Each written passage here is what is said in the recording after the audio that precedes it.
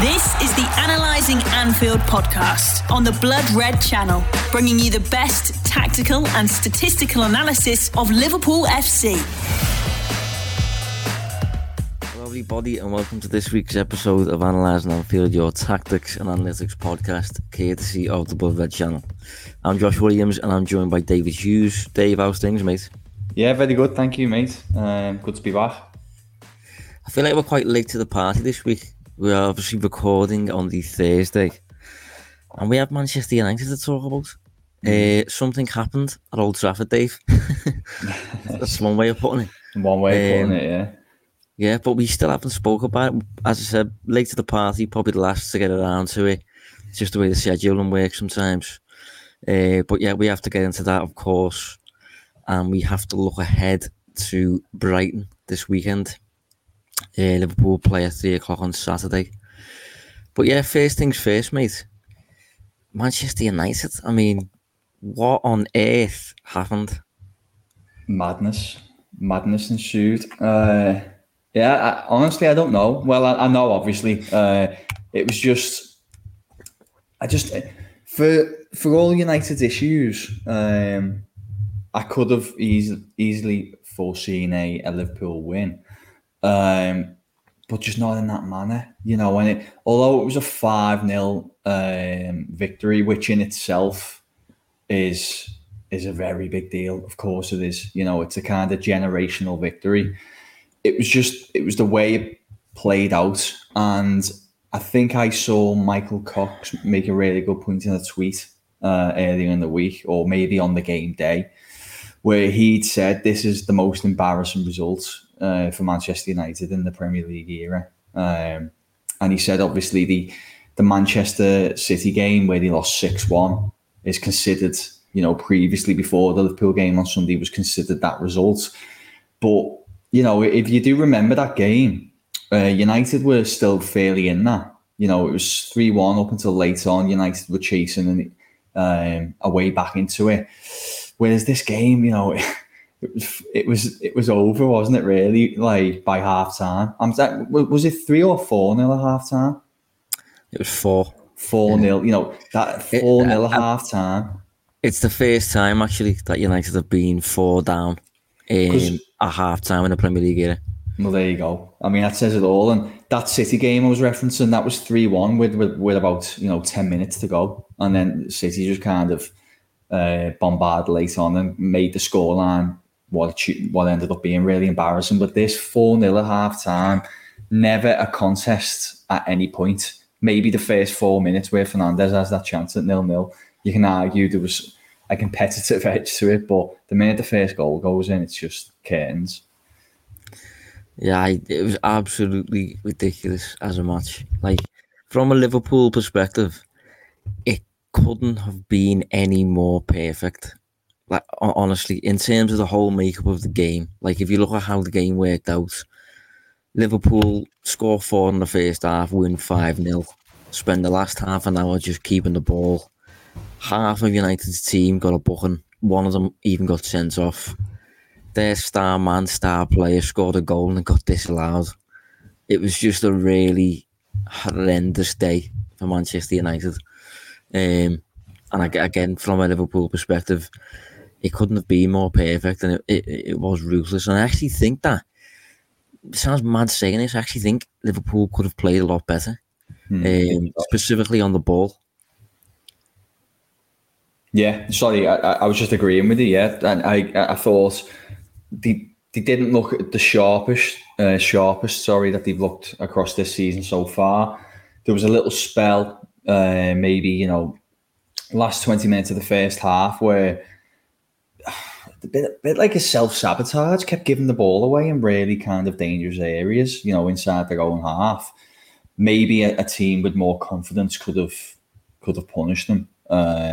United couldn't, but I mean, we are nitpicking a little bit, aren't we? I guess that was the only negative, and it's not even a negative. But yeah, that was it, 5-0, and I think it was more of a brilliant result than performance, which is really kind of rubs the salt in the wound from a Manchester United point of view. I mean, there was a fair few records that were broken on the day. Liverpool, the first club to score 2 hat-tricks in the Premier League against Manchester United. The other one was Dirk Kuyt. Salah, I think, surpassed Didier Drogba on the day as the top scoring African player in the Premier League. This was Liverpool's biggest away victory at Old Trafford ever. As I said, first time Manchester United have ever won in a half-time, 4 goals down. There's a load of them, basically. I think, funny enough as well, another mad one, Jordan Henderson became the Premier League player with the most passes ever during the game. I think the previous most was Gareth Barry. And Henderson's overtook him with something like, I don't know what the figure is. It was a big figure, put it that way. I'm talking career figures. Yeah, I missed that, I'll be honest. I hadn't seen that one. Here's one for you though, Josh, before we get into the numbers. Was there a party once the dust settled maybe that night that you were a little bit disappointed that they couldn't go and reach like a 7 or 8-0 scoreline?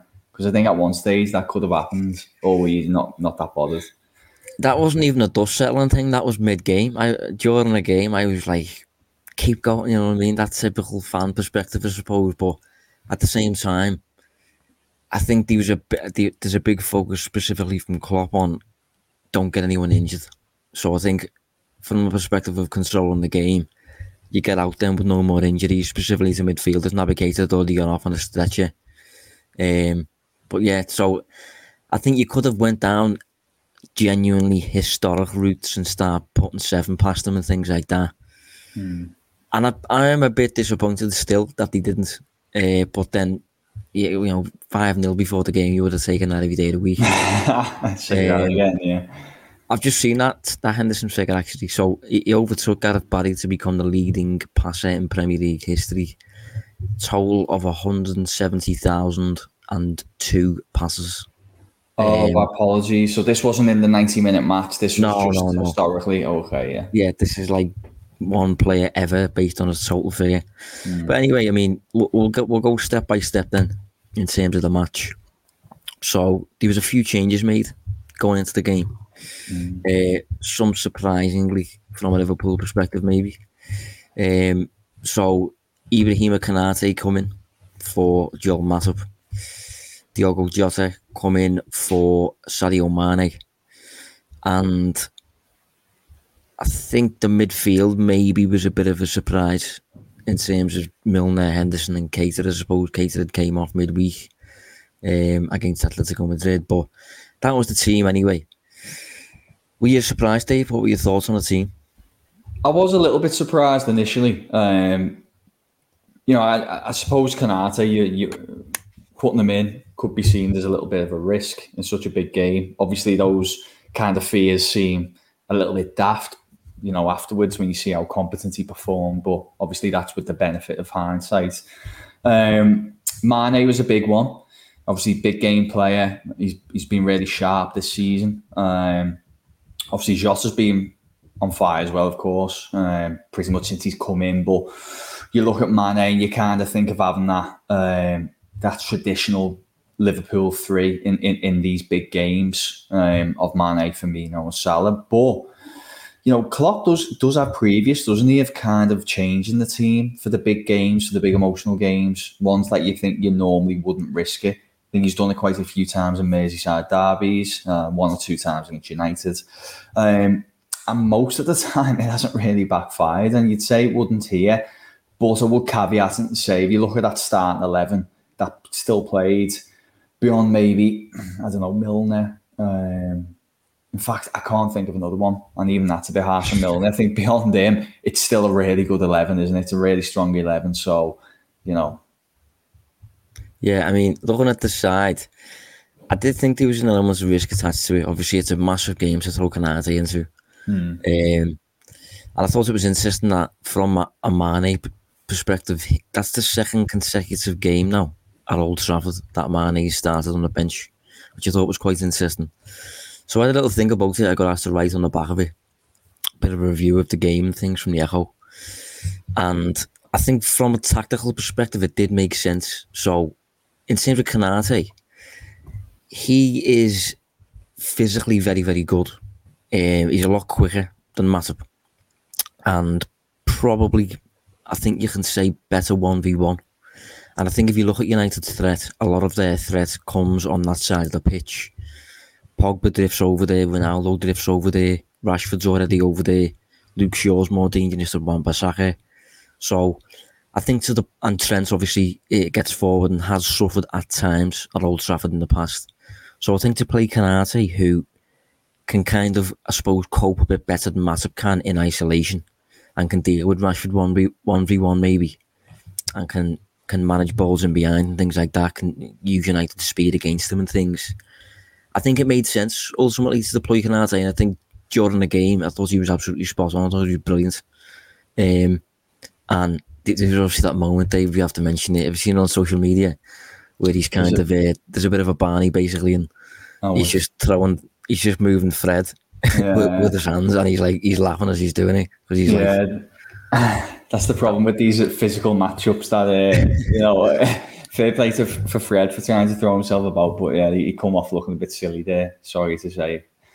I think, you know what though, I think when you think of Premier League history, this is a little bit cliche, maybe a little bit yada, but I think when it comes to Premier League history, the best sides, the absolute dominant sides, have always been really physical, haven't they? When you think of the Arsenal team with Sol Campbell, Patrick Vieira, and players like that. You think of Chelsea under Mourinho with Drogba and John Terry, and even the later Mourinho sides with Matic and players like that. Obviously Manchester United had a fair few with Vidic, Ferdinand, Roy Keane, Liverpool with Van Dijk, Fabinho, and I think Konate, he certainly looks like one of them units who can put himself about basically and be a real spine for Liverpool to build upon. Yeah, it's about balance, isn't it? Because even City, who have won a lot of titles recently, a host of really good technical players, maybe not a ton of height, in the attacking areas, but you think at the back, Kompany, Stones, these much taller physical players, and I think that it's a requirement to kind of have those profiles in the team, and Liverpool have definitely got them. Yeah, and in terms of Jota, a little bit more of a surprise and inclusion maybe, but when I looked at that after the match, one thing I did identify as a bit of a difference between the two players was their pressing basically. Now I think when you watch Manchester United, I think they encounter issues when they build from the back. I don't think they're the best when they're building from the goalkeeper. I think they're fairly easy to press into a mistake. And if you look at Jota's numbers this season, so far, this is Liverpool players only. Pressures in the final third. So defensive pressures in the final third. Salah's top on 71. Understandably, he's played every minute so far. Then Jota on 59 pressures, and then Mane on 37 pressures. So there's 22 pressures difference there between Jota and Mane, even though Mane has played about 150 minutes more than Jota. And obviously Jota's been described in the past as a pressing monster, I think, by Pep Lijnders. So I think just looking at that, maybe Jota was deemed as, even though Mane is really good defensively, maybe Jota was deemed as a bit more of a suitable player to deploy against a team that can't build from the back, and against a team that maybe you need to take your chances against. And I think Jota's very goals driven, isn't he? Whereas Mane, particularly in the last 12 months, has been a little bit hesitant when it comes to putting the ball in the net. So those are guesses really. But other than that, I'm not really sure exactly why you'd select Jota over Mane when Mane's been playing fairly normally lately. But I do think that Jota's got certain perks over Mane, and I think at the minute pressing seems to be one of them. Yeah, I mean, educated guessing rather than guessing, trying to put some logic behind it. Look, that could be the case. And we touched on Jota's pressing, Konate's pace, and I thought he adjusted really well to the defensive line. I thought Liverpool were really good. Talked about it before, but United caught offside 7 times in the game, and you think, well, what's the causes for that? Pressing up the pitch, having to go long because you can't play out. When they're doing that, Liverpool's line is fantastic. You can't you can't beat it, which is causing attackers to go a little bit too soon. What's the result? Get flagged for offside. 7 times is a lot. And I spoke to you about it, and I think I tweeted about a couple of years ago when the High Line debate was going on about offsides, and nobody seems to do better than Liverpool when it comes to catching teams offside. 40 so far this season. That's the best in the Premier League. Second is Leicester on 27, so it's 13 more than any other side after just 9 games. And if you think about how Liverpool tend to dominate more of the ball, that's a high proportion of opposition attacks that are getting flagged for offside. It's something that they've been doing really well this year, and just it ties in basically with the point you were talking about. Maybe Jota had more of that pressing on a side who can't play out too well, and then when they're forced to go to plan B, which is to go long, try and get the players in behind with the pace, they're struggling to do that as well, and all of it ended up nullifying United. Analysing Anfield on the Blood Red Channel. So in terms of Solskjaer's approach then, were you surprised? Because I thought personally there was an element of, it was a bit suicidal, I thought, what he's trying to do.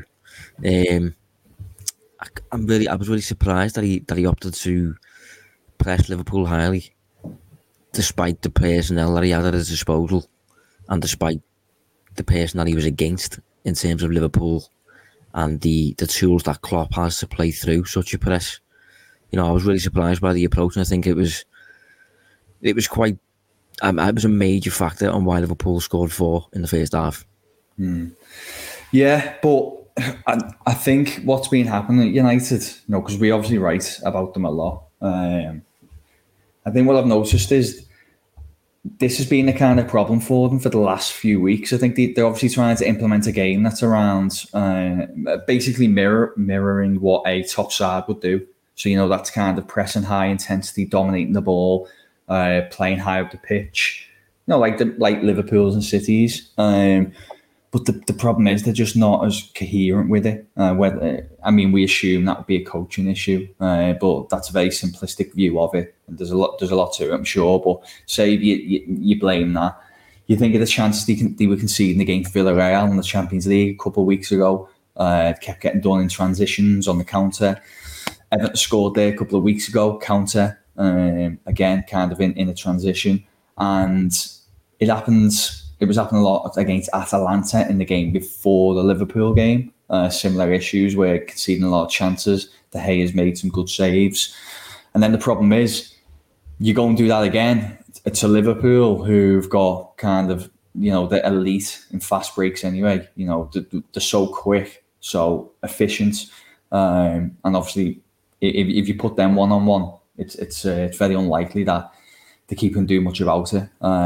So it's hardly really surprised that they got punished so poorly, and you probably could have preempted it if you would have known that's how they were going to approach the game. Well, Solskjaer did say before the game, when they asked him about, what's the key today type thing, and he came up with a bit of a typical answer where he goes, there's loads of keys. And then I think it was Jeff Shreves asked, well, what's the top thing then? And Solskjaer said, be on the front foot and stamp your authority on the game. And he said after the game as well, when he was questioned about why did you press so high, he again said, when United are playing at home, it's what we should do. Now, that might be true, but if that isn't your way and you don't train that day in, day out, and you don't have like a cohesive, aligned way, this is how we do it. This is who you pick up. This is, whether it's zonal, whether it's man orientated. It just seemed to be a bit. This is quite a big criticism, really, but it felt a bit Sunday League, I thought, where it was kind of like where a coach would say, go and press, but without any consideration as to how to press. Now, obviously, everyone knows to an extent how to press. It's because to an extent, again, it's just closing down an opposing player. But as I said, if you don't do it right, if you don't do it in a unified way, you can just get played through easily. And I think a lot of the time, Bruno Fernandes comes to mind, and Mason Greenwood comes to mind as players who would just go attacking Alisson or Van Dijk, and they just get passed around because there was no one going with them, or they weren't pressing in a way that cut off a passing lane, or they weren't pressing according to a specific trigger. It just seemed to be off the cuff, pressing off the cuff, closing down when you're playing when you're trying to close down players like Van Dijk, Trent, Andy Robertson, good players. Yeah, almost pressing as individuals rather than in packs. And I do have a belief that I don't believe it was just a case of this is what we're going to do against Liverpool. I do think he's probably trying to implement this, with United, but I just don't think it's. I'm conscious to say this because it just seems quite harsh, but it's all you can really gather from the outside looking in. It's just clearly not being coached very well, is it? It just goes back to that point that he's probably not the best coach, or he's a little bit out of his depth. And I think, again, this is a really good example of why.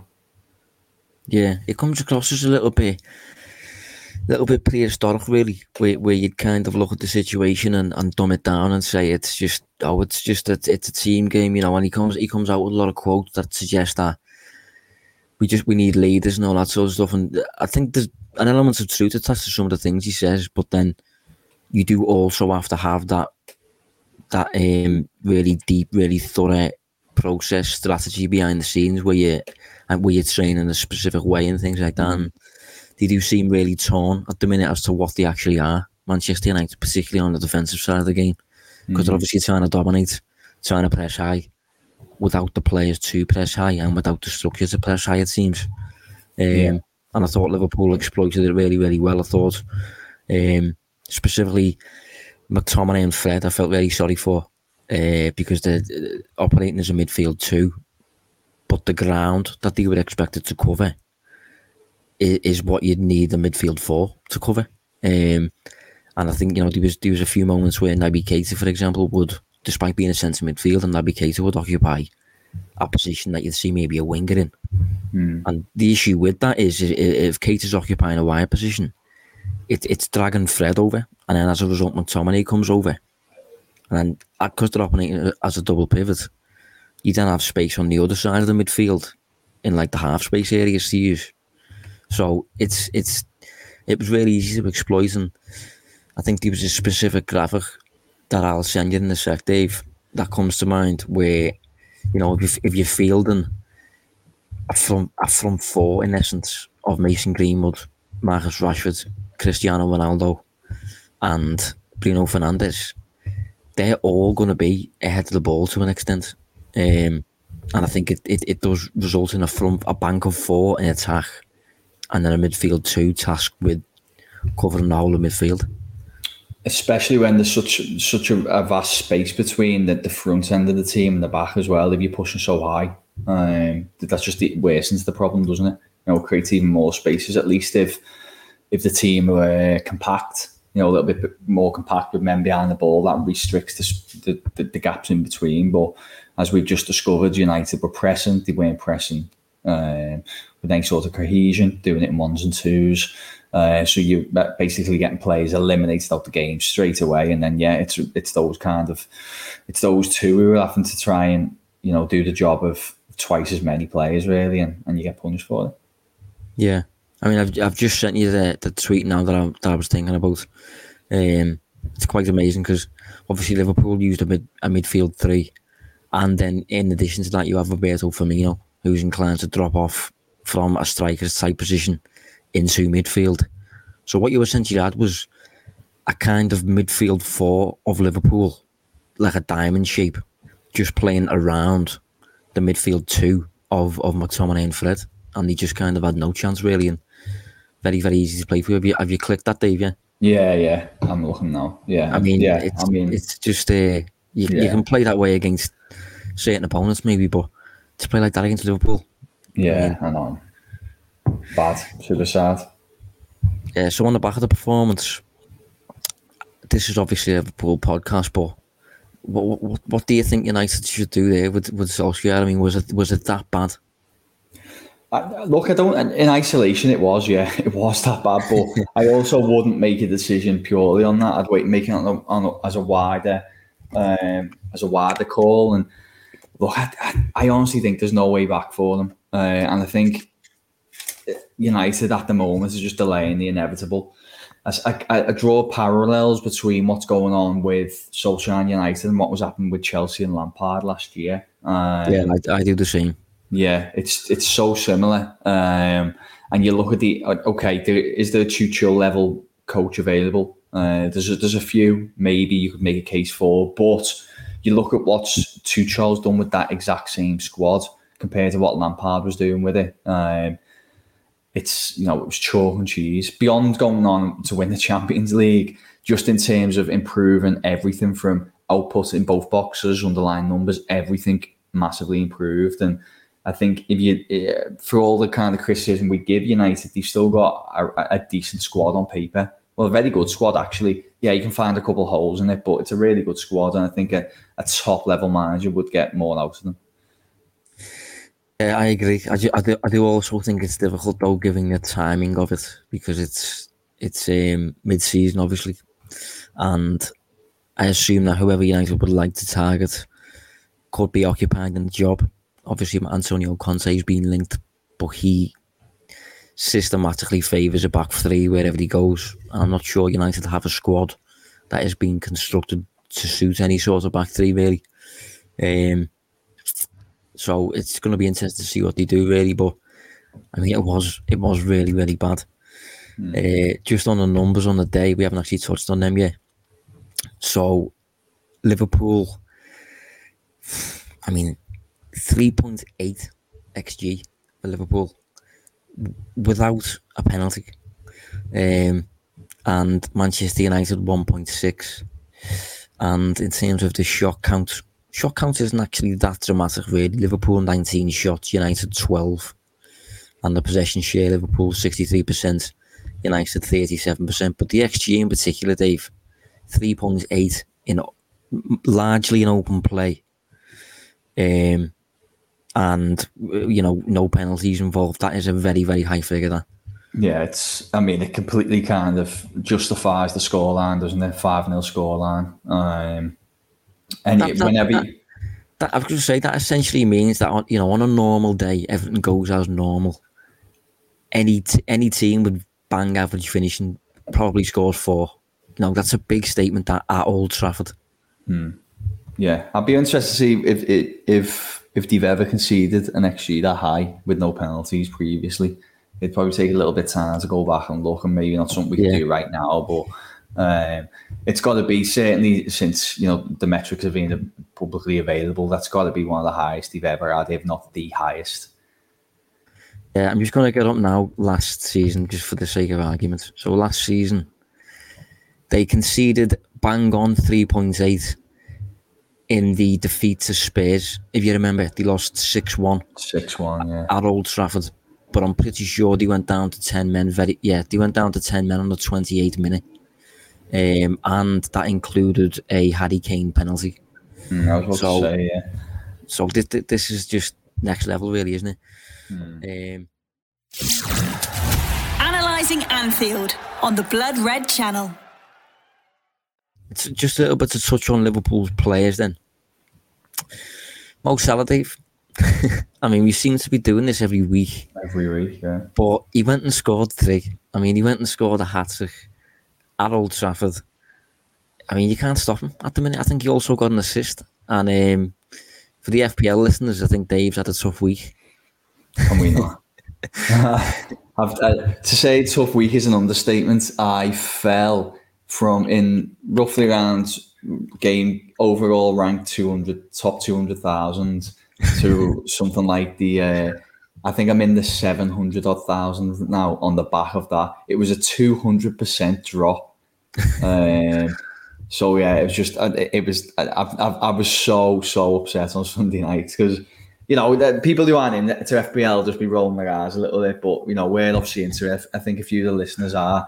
I was devastated because first time I went off Salah captain and went Vardy, and disaster. So, yeah, I'm sulking, mate. It's still burning now, to be honest.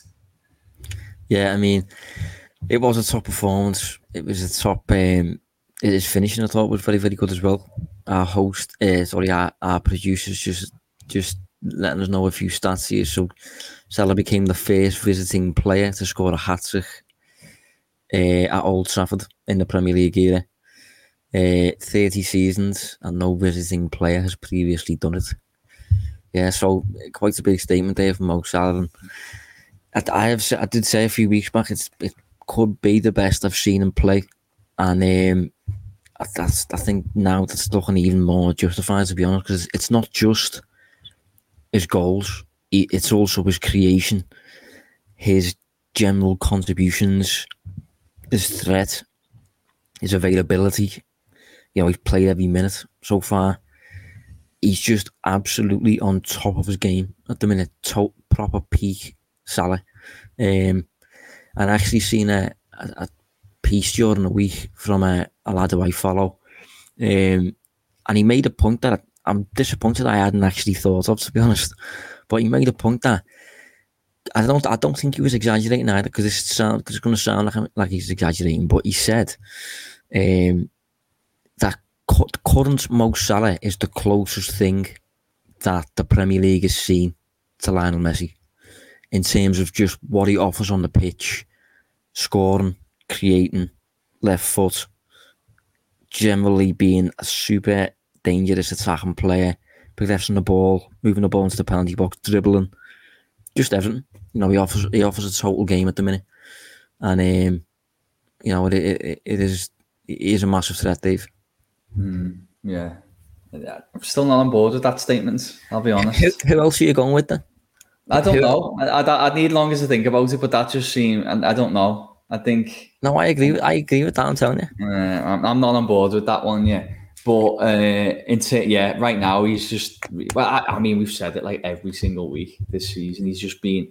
I mean, you said you probably think it is the best form he's been in. Definitely, from my point of view, it is. And what's remarkable, you did briefly touch on it. He just feels like has he ever been injured? Has he ever been injured? Has he ever? I don't know if he's ever had an impact. I think he had an impact concussion, didn't he? And missed the Barcelona return leg. But has he ever broke down with a thigh strain or, you know, calf injury? Just. I mean, he's an absolute poster boy for just not drinking, perfect diet. You know, being the ultimate professional. I think this kind of adds weight to living that lifestyle, and he just so impressive, that side of things, beyond obviously the great football and ability as well. Yeah, just looking a little bit deeper into his numbers here, it is top stuff. I mean, these are totals, so when I'm saying this now, he's going to be benefiting a little bit from the fact that he's played every minute. But so far, in terms of expected assists, he's top of the league. In terms of key passes, a pass that leads directly to a shot, he's 5th in the Premier League. In terms of passes into the penalty box, he's 3rd. Then you consider that he's also top scorer. I think pretty certain he's had the most shots in the league. So he's just a proper all-round threat at the minute. And Dave, I'm not sure if I've asked. In fact, yeah, I have. But we can speak a little bit again about it, because I've thought about it since. Just briefly, without starting a fire, his contract, right? I think it's very, very easy to just say, right, give him what he wants. And I think I've done it. We've done it on this pod, I think, the past few weeks, because it just does feel like such an obvious answer. And I'm not going to go hipster here to the extent that I start saying it's a bad idea and like that. Total nonsense. But the rumours are that he's asking for 400 grand a week, right?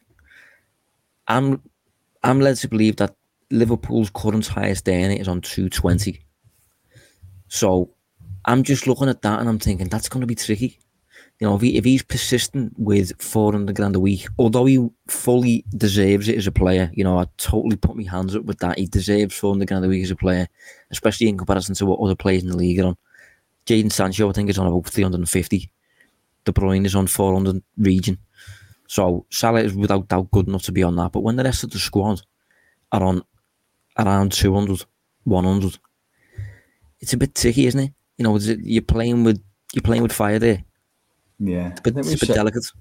Yeah, because it can quite easily upset the dynamic, and while Salah is the best player in the squad right now, you know, best player in the league, probably best player in the world right now, we get all that. It is still a team game at the end of the day. You know, Liverpool got to think a little bit beyond just keeping Mo Salah happy. It probably could, but then the thing is, Josh, given the form he's in now, could who's a good pick someone out of the squad? Who do you reckon Liverpool's top earners are? Just give me two names. Van Dijk and Thiago. Okay. Could those two players, even though Van Dijk's fantastic, could they knock on the door and say, "Whoa, you're giving him $400,000 a week? You know, we want that as well." Given what Salah's doing right now, and if he continues to do that across the course of the campaign, I agree. I totally agree. But what I think one issue you maybe have is, let's say you give Salah 400, that's double most of the squad. So even if someone's not performing to Salah's level, they don't even have to be able to be in a position to ask them for 300, for example, because that's not what Salah's on. But it's $100,000 increase, if you see what I mean. Yeah. And I think it can have a bit of an issue when it comes to signing players, because say, for example, when Thiago came to Liverpool as an elite player, Champions League winner, multiple Bundesliga winner, played for Barcelona and Bayern Munich. So straight away, Thiago arrives at Liverpool. Liverpool say, right, you can be our joint highest earner. Thiago go, okay, no problem. So Thiago gets $200,000 a week. If when we signed Thiago, Salah was on $400,000 a week, that is a bit of a delicate one, isn't it? Because Thiago then could realistically asked for $400,000 a week, considering the player that he is and what he's done in the game. Or maybe again he asks for $300,000 a week, which would be $100,000 more than what Van Dijk's on, than what Alisson's on, Fabinho. So yeah, I'm just trying to bring these things to the conversation, really, because I think it's very, very easy to say give him what he wants, and I agree with that. You know, I do think he deserves what he's asking for, but I just think from a squad perspective, managing the squad and stuff, it is a delicate one that I think Liverpool understandably have to bring him down, I think, from that figure if possible, or get around it by incentivising it, maybe by keeping him closer to 250 grand and saying, you know, if you score 20 Premier League goals in a season, you get a 30 grand boost, or whatever it is. You know, I'm not too sure. I don't work at a club, but I think you have to get around it somehow. Who do you think wants the 400 grand a week? Do you think he wants it, or do you think advisors around him are saying this is what you should be on? Yeah, I don't know. It just doesn't strike me as someone who'd be so insistent on them and getting the finances, getting that kind probably, of sum. But then we don't know the latter one, yeah. Probably his agent, I would assume. I mean, we've seen his agents on Twitter and things, and I think he's generally quite outspoken. I think it's fair to say. I think he is a big believer in Salah as a player and as a person, and I think he is somewhat understandably just probably looked at the league, looked at the other top players in the league, the likes of De Bruyne, and deemed Salah to be as good, and he is as good. You know, Liverpool don't have a leg to stand on in that department. So it's going to be interesting to see what happens. Obviously, it makes absolute sense to keep probably the best player in the world at this moment at your club. But there's multiple things at play here, so it's going to be interesting to see how Liverpool navigate that one. But we'll move on anyway. In fact, just before we move on for United, we have to give Firmino a shout, because I thought Firmino was brilliant. I think going into the season and first few games of the season, he was getting forgotten about a little bit, I thought. Obviously, Jota begins to start matches. Firmino begins to become the fourth choice. And he, specifically against United, despite the fact that he weren't really too involved in scoring or assisting, I just thought he was brilliant. He's just a top player. Linking the midfield, being in the right place at the right time, movement, work rate, pressures. Top player, Dave. Yeah. Yeah, I think what was happening with Firmino was obviously he wasn't converting at the, he wasn't converting at a great rate. He never really has, but he wasn't specifically last season getting on the score sheet too much. You look at the arrival of Jota, who can kind of play that position, has some similar traits, scores goals, and I think people were starting to think, he's probably got a fair case to play ahead of him. But maybe that's gave it a little bit more incentive for Firmino just to step it up a notch, because I think he's looked quite good across the campaign as a whole so far, but specifically on Sunday, doing what Firmino does best, that kind of game that he implements, link and play, his technical ability is just almost unrivaled at times, isn't it? And yeah, he had a fantastic game and really was that kind of, to use that well-worn term again, he was that advanced pivot up in the attacking third. Yeah, I think Klopp gave out a few quotes on him recently, actually, in one of his press conferences. He described him in a really interesting way, I thought. So he said he's a connector. Mm-hmm. The best offensive defender I have ever saw in my life. But I think those are just general little terms that you can apply to Firmino, and he is very, very unique, very different. And in those top games, I think when you're playing those top games, I think any coach in the world would take him. I think he's that type of player. He's a dream. He's a manager's dream. Mm-hmm. And I think when it comes to, this is based on nothing, but when it comes to just what he's like as a person, he comes across as a bit of a maverick type and stuff, and he comes across as the type to maybe feed off the crowd a little bit. I don't think it's that much of a surprise for me that he had a bit of a downtime during the empty stadiums era. And now that's kind of ended, we have seen a bit of an upturn in form, I think, as you said, the past few weeks, and hopefully it continues.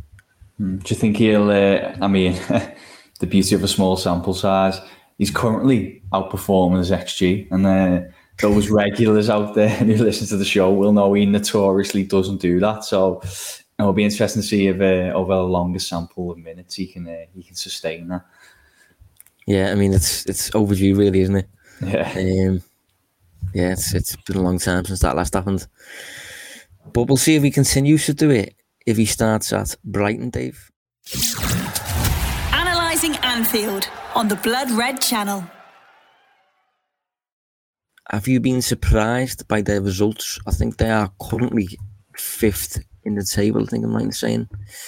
Yeah. Have you been surprised by them, Dave? Or? No, because at the early in the season, no, because obviously, we spoke about Brighton previously, spoke about them on other shows.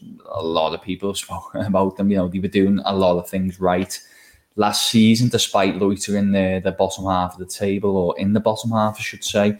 But that kind of good coaching and everything's come together a little bit for them this season, and obviously they've had some really good results. Tailed off a little bit over the last couple of weeks. Not know if you've noticed. I think they're actually winless in about 4 games. But if you drill down to those games, you'd add a derby against Crystal Palace. They're equivalent to Everton, Liverpool. So obviously it's always a little bit more difficult, isn't it? Those results can be a little bit harder to predict. Then they had a game against Arsenal at home. Did you catch that game, Josh? I caught the second half of that game. Yeah, it was a game where I happened to see it, and they battered them at least from a performance point of view. Unlucky not to win it. Drop points against Norwich was supposed someone was going there, and then City, isn't it? So one of them where the results look like they tailed off a little bit, but there's kind of caveats for each. So yeah, interesting. Do you know what? I hadn't actually picked up on their result tailing off to that extent. I wasn't aware that they were winless in 4, and I suppose you could include 5 if you're including the Carabao Cup in that. Yeah. And I've just looked. Did you see their numbers against City? No, I didn't look at the underlying numbers. So we were speaking before about Liverpool and posting an XG of 3.8 at Old Trafford. City posted an XG of 3.9, which is incredibly high to face Brighton. You know, that suggests Brighton's defence was an absolute mess. I saw the highlights, didn't see the actual match. City obviously scored 4. But that bodes well for Liverpool, I suppose. Yeah, and you know, we made a big thing of no penalties in Liverpool's XG, and from what I can see, there wasn't one, was there, for City either? So no. Yeah, we're very high. There was one penalty in the game, but ironically, it was for Brighton. Yeah, I mean, when it comes to Brighton, I think I'm not surprised by the results that they're picking up, because it feels like we've kind of been flagging that should be the case for ages, because they've been generally posting good underlying numbers, and usually when that's the case, the results will follow eventually. But I think when you look at their numbers this season, Dave, funny enough, despite the fact that they're picking up results, I think their underlying numbers are actually slightly worse than they were, which is funny. I mean, if you look at their numbers this season, they've posted better underlying numbers than their opponents in 4 games against Burnley, Arsenal, Leicester and Watford. In the other games, the other 5 it will be now, they've posted, you know, either level or slightly worse. So it's quite funny trying to Brighton is just a bit of an enigma, to be honest. Yeah, it's it felt like for different reasons last year it felt like they were doing so much right and not getting the results, but obviously this year it feels like it's gone the other way a little bit, but they're getting a few more results. Although this will be quite a test for them. Obviously, Liverpool and Chelsea toughest teams in the Premier League at the moment to come up against, but obviously coming in on the back of a little bit of a dip in form as well. It'll be interesting to see if that's going to be something that's sustained or if they can bounce back from that. Yeah, just looking at their numbers now so far for the season. So in attack, they're actually very, very quiet. So if you look at their expected goals, excluding penalties, they have the 19th in the table for that, ahead of only Norwich. So only Norwich have got a worse attack so far this season than Brighton. Obviously, it's very early days. Things can get shaped as we move on throughout the season. But I suppose it bodes well for Liverpool's ability to keep a clean sheet on the weekend. And on the defensive side of the game, Brighton are better, but I think they've been impacted quite a bit by that City XG performance. Obviously, City posted 3.9, so that's taken quite a bit off them. So, in terms of their defence, Brighton are looking slightly better than mid-table at the minute. But again, once you remove that mad City results, I'd say Brighton are probably top 6 defence in the league. Brighton, I think. Yeah, well, that has kind of been probably, you know, the kind of basis for their success so far. I'm sure we'll come on to it. You know, they've got the back 3. If you think about the central defenders, they have the likes of Dunk, Duffy. You know, you got really kind of Veltman when he's playing, which sometimes every time he was in my FPL he wasn't. But you know, they've got really kind of solid defenders who suit a system like that, which. And you know, if your defense is strong, it's kind of half the battle, isn't it? In terms of winning matches, and then it's just about, you know, if you can keep a clean sheet every week, you only need 1 goal, don't you? You don't need this scintillating forward line. Obviously, that's easier said than done, but it's a good basis to be a successful side. Yeah, I mean, as you said, they're still operating with a back 3 against City. Their back 3 consisted of Joel Veltman, Lewis Dunk and Dan Burn. I think Dan Burn is injured now, so maybe that will be Duffy. You have Mark Cucurella in there, who has been a decent sign so far, and Solly Marsh on the right side, right wing back. In midfield, funny enough, Adam Lallana has been getting a few games, and up front, it has been a duo of Neil Maupay and Leandro Trossard.